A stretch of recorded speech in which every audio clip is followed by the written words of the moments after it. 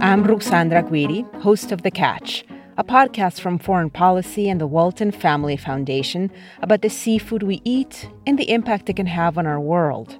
This season, we'll hear how Norway is handling cod's changing migration patterns and what it says about fisheries in other parts of the world. Season 3 of The Catch is out now.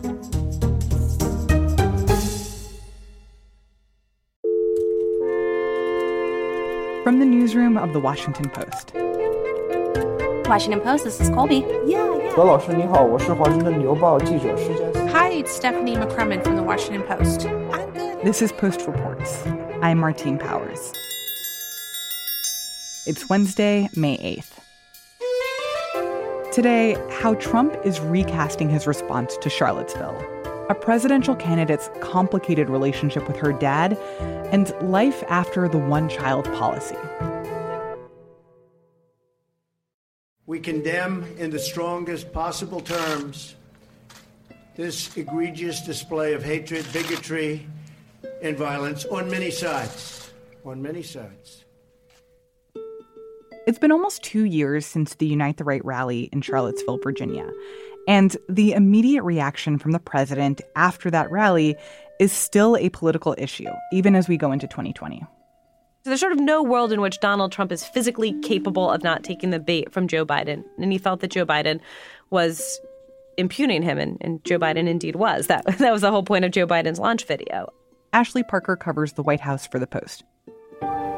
Charlottesville, Virginia is home to the author of one of the great documents in human history.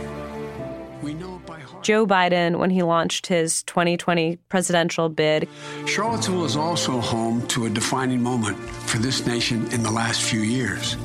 Kind of drew President Trump back into this debate by launching with a video that featured footage from that Unite the Right rally of these sort of white supremacists, shaved heads. It was there on August of 2017 we saw Klansmen and white supremacists and neo-Nazis come out in the open. Carrying tiki torches, shouting, "Jews will not replace us." He cast his candidacy in kind of moral terms, right? Saying that he saw these people, their crazed faces, illuminated by torches, veins bulging, the hate they were spewing, and he just felt like he had no choice but to get into the race. A lot of people in the Trump White House think that's a little disingenuous. They think Joe Biden would be running with or without Charlottesville, but that is how Joe Biden cast his candidacy, sort of in moral terms, as a fight for like the soul of America with Donald Trump. And how has President Trump responded to that? Trump was forced to wade in. To be fair to him, he responded only when he was asked. He was asked in sort of two venues immediately. One was in an interview with a conservative radio host, Mark Levin. The other was with reporters on the South Lawn. And when he was asked, he kind of said, I've answered that question, and if you look at what I said, you will see that that question was answered perfectly. And I was talking about people that went because they felt very strongly about the monument to Robert E. Lee, a great general, whether you like it or not. Look, as I said, I've done nothing wrong. As I said at the time, I've always condemned white supremacists, but I was only voicing support for those peaceful protesters who just so happened to want to keep the statue of Robert E. Lee up, and when everyone is sort of taking down statues. And by the way, Robert E. Lee, was frankly a very great Civil War general. But we know that that's not what the Unite the Right rally in Charlottesville was about. It wasn't about taking down the statue of Robert E. Lee. It was a rally of neo-Nazis and white supremacists. That's right. So the neo-Nazis and the white supremacists at the time did wrap themselves allegedly in the banner of protesting the taking down of these statues. But in talking to people who were at this rally, there's no world in which, as someone who was there put it to me, you could have wandered into this rally and sort of thought it was a statue protest gone wrong, right? These were people who had the haircuts of white supremacists and neo-Nazis, who were waving Nazi flags and chanting Nazi slogans. There were Klansmen dressed in Klan's robes. I mean, the reason they were there was a rally for that. That is not how you peacefully protest taking down a statue. And why do you think President Trump is trying to recast this moment? A couple of reasons. First, it was an incredibly low moment in his presidency. Outside critics say that, and even people in his own White House publicly and privately. So you said there was hatred, there was violence on both sides. Well, I do think there's blame. Yes, I think there's blame on both sides. You look at both sides. I think there's blame on both sides, and I have no doubt about it, and you don't have any doubt about it either. Trump is eager to kind of explain away his behavior and his actions and his statements at that time. And when you hear him talk about it again, he says, I was of course not supporting the white supremacists and the neo-Nazis. I was only supporting these peaceful protesters. And he also sort of tried to claim again incorrectly that they were just kind of local people from the University of Virginia neighborhood who happened to come out. And as he had said at the time, and which got him into a lot of trouble, just very fine people. Excuse me, they didn't put themselves down as you, and you had some very bad people in that group. But you also had people that were very fine people on both sides.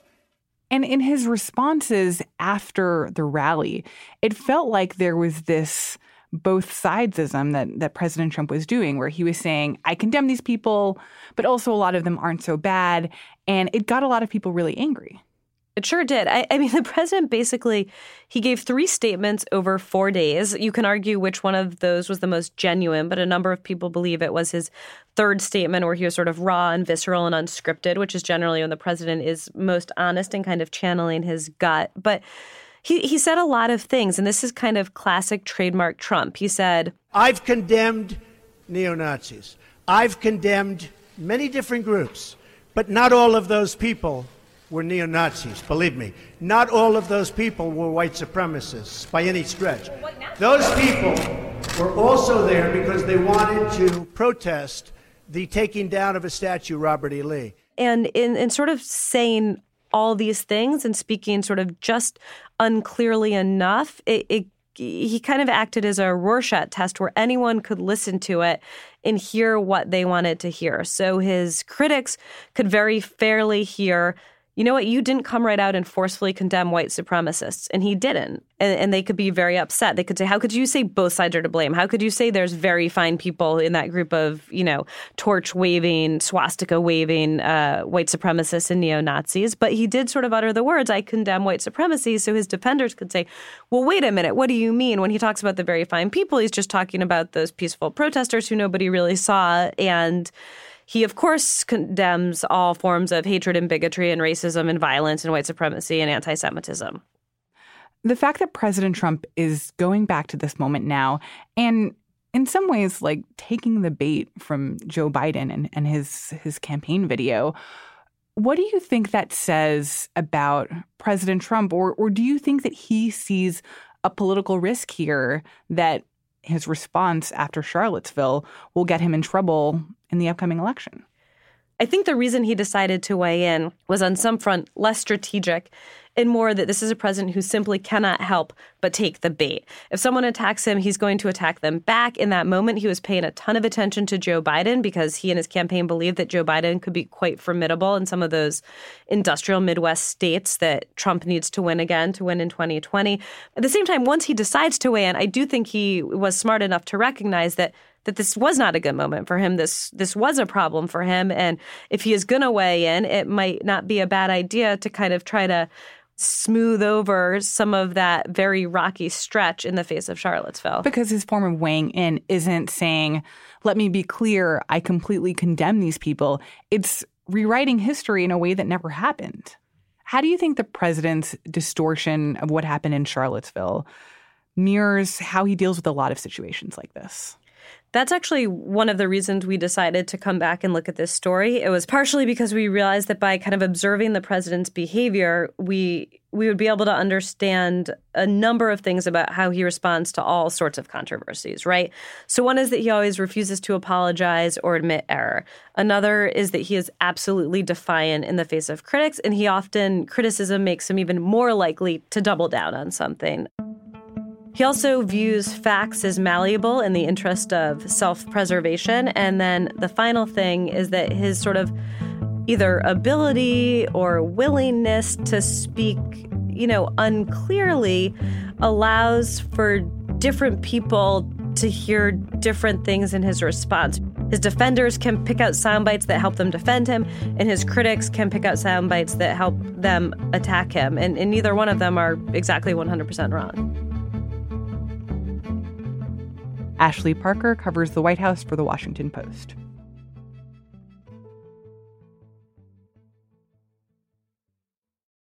Senator Klobuchar.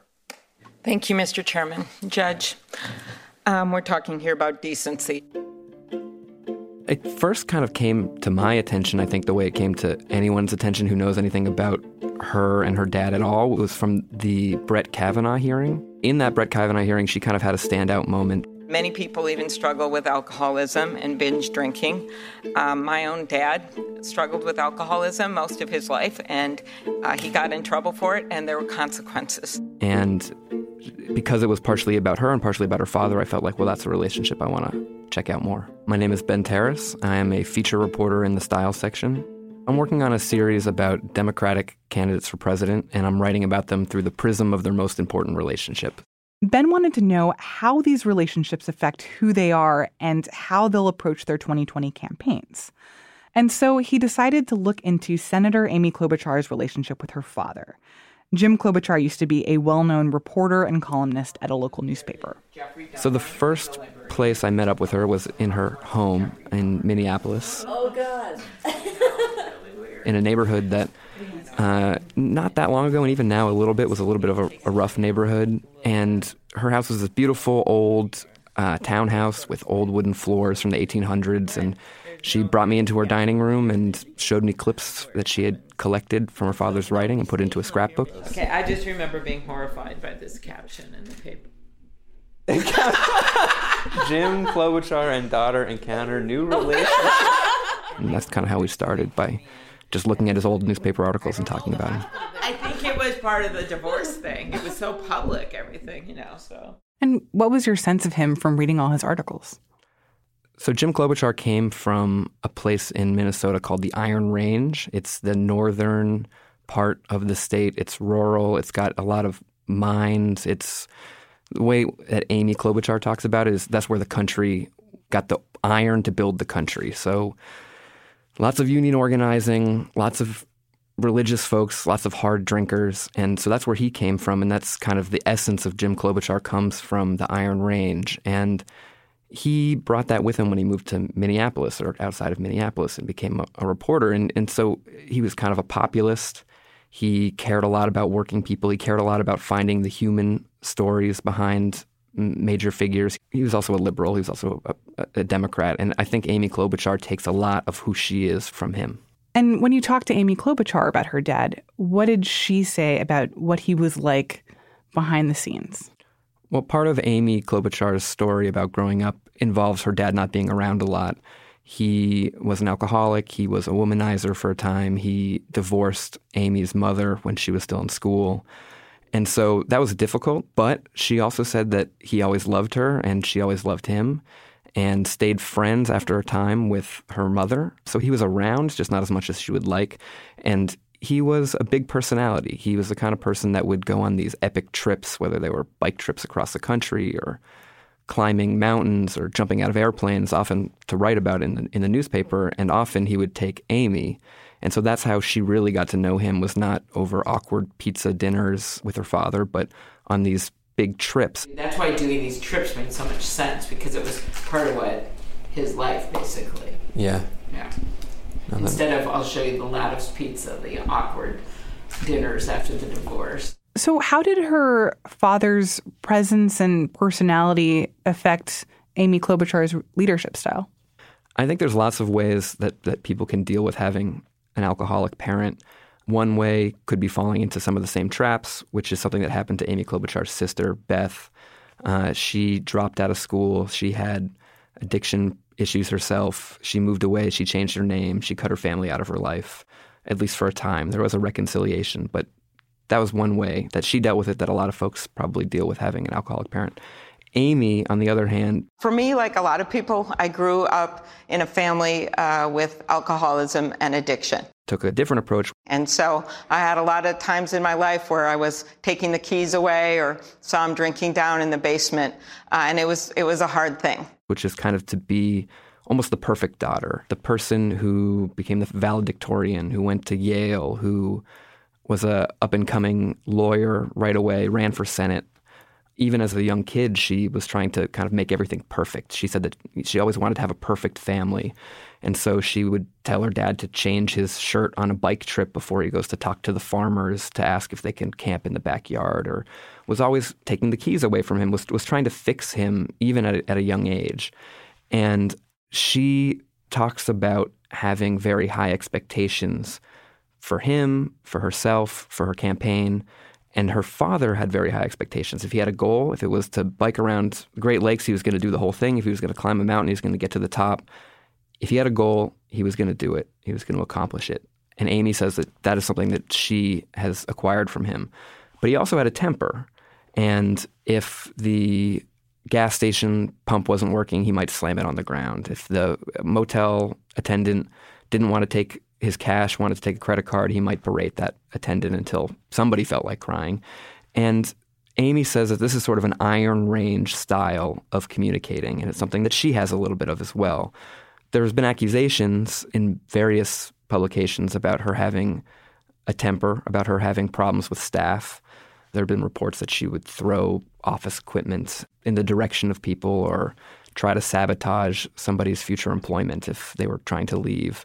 What she says about her own temper when asked about it is that she has a little bit of this Iron Range style herself. I know I can be too tough sometimes, and I can push too hard. That's obvious. But a lot of it is because I have high expectations for myself. I have high expectations for the people that work with me. And mostly, I'm going to take those high expectations and bring them out to the country. Amy Klobuchar was relatively young when she first became aware of her dad's drinking problems. Anyways, that's cool. So this was a coffee shop, and he just converted this. How are you? I'll just have still water. It's good. In middle school, she started, I believe, to see some examples of his drinking. She didn't always know when he was drunk. It was hard to tell, and he wasn't living in the house at that point, so... I don't remember being aware he was drinking. One instance was her and her father went to a Vikings game. He drove back towards home, pulled over at a bar. And I remember going to that bar and sitting alone drinking a Coke.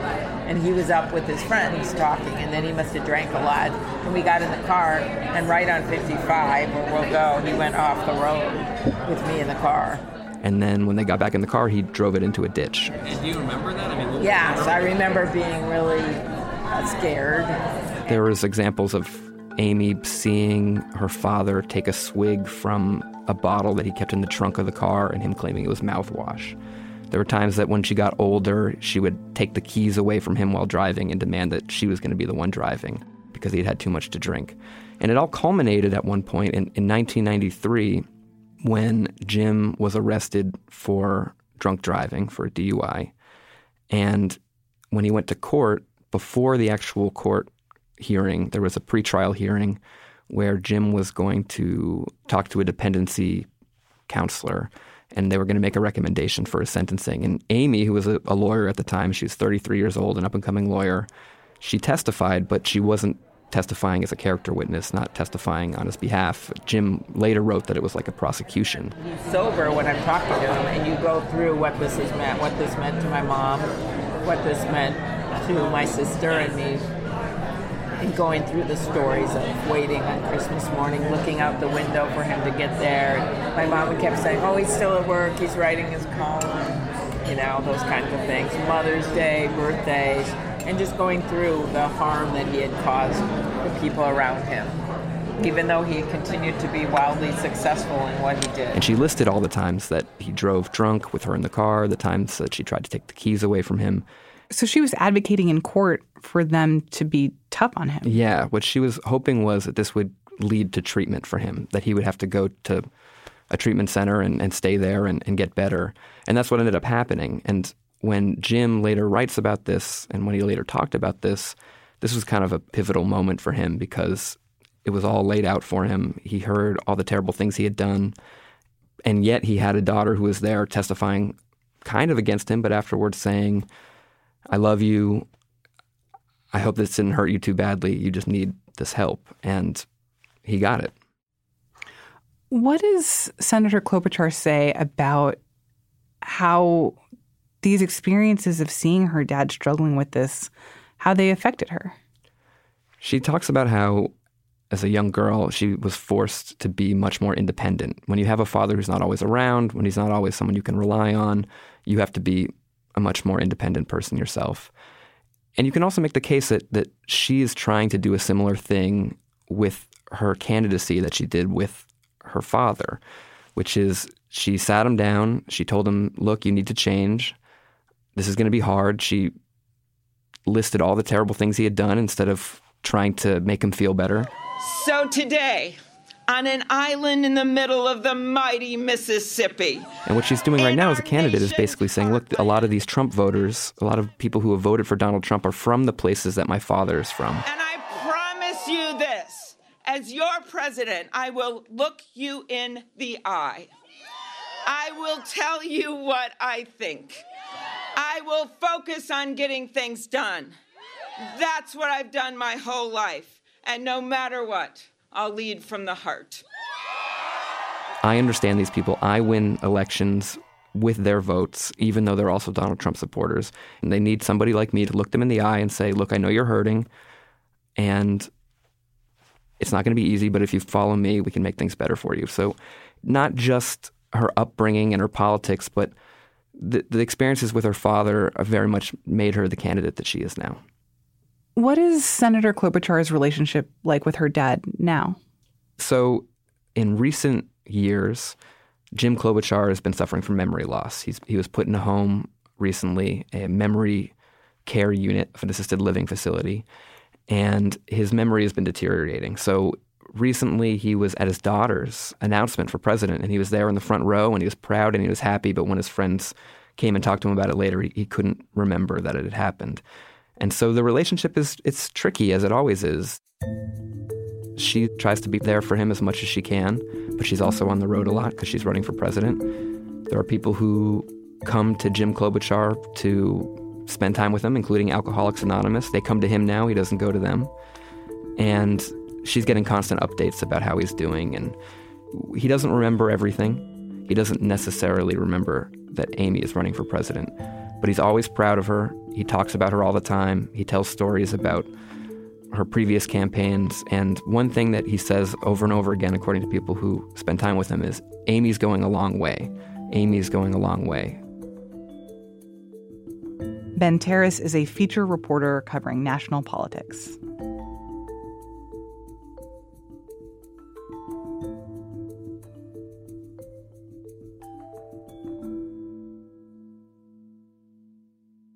And now, one more thing. For 36 years, China strictly limited the number of babies that people could have. But in 2016, the one-child policy was officially reversed.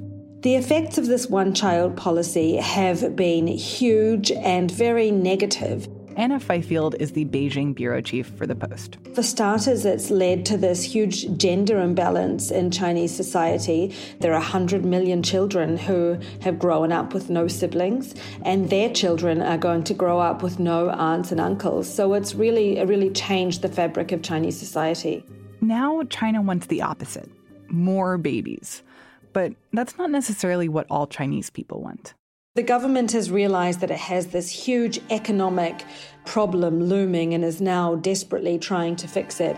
Simply put, this manufacturing powerhouse that was built on cheap labor is now at risk of running out of workers. When I was talking to women about whether they wanted to have a second child, I spoke to maybe 20 women out in Wuhan and Xianing, these cities in Hubei province. And every single one of them said to me that they wanted their child to have a playmate, a companion. It was very clear that they had felt this sense of loneliness growing up, or there was this ingrained loneliness into this generation. So I think it really has had an impact, and that's propelling them to want to have more than one child now. But the economics of all of this have changed so much over the course of these generations, because Chinese parents are now pouring all of their resources into their one child. And so why did you decide to stop with one child? It's very expensive. Yeah. And the mothers that I spoke to in the course of reporting this story said the government can't do anything, no matter how many tax breaks or how much money they threw at them. It would never be enough to kind of compensate for the kind of money they have to spend, or they feel that they have to spend on their children now. China is not alone, even in East Asia, facing these kind of demographic challenges. But with China, we can see that so much of it can be attributed to the one-child policy because, the birth rate just fell off a cliff after 1980. But also, there have been about 400 million abortions in China since 1980, since this policy was put into place. So this is really coercive. This is something that the Chinese Communist Party has imposed on people, and that's what's different from Japan or South Korea or other places where people are choosing not to have more babies. Anna Fifield is the Beijing bureau chief for The Post.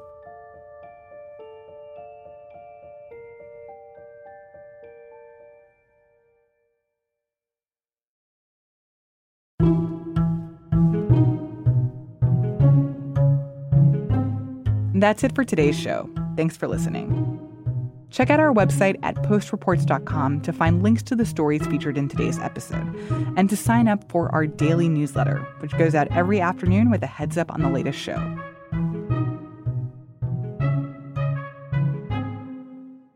I'm Martine Powers. We'll be back tomorrow with more stories from the Washington Post.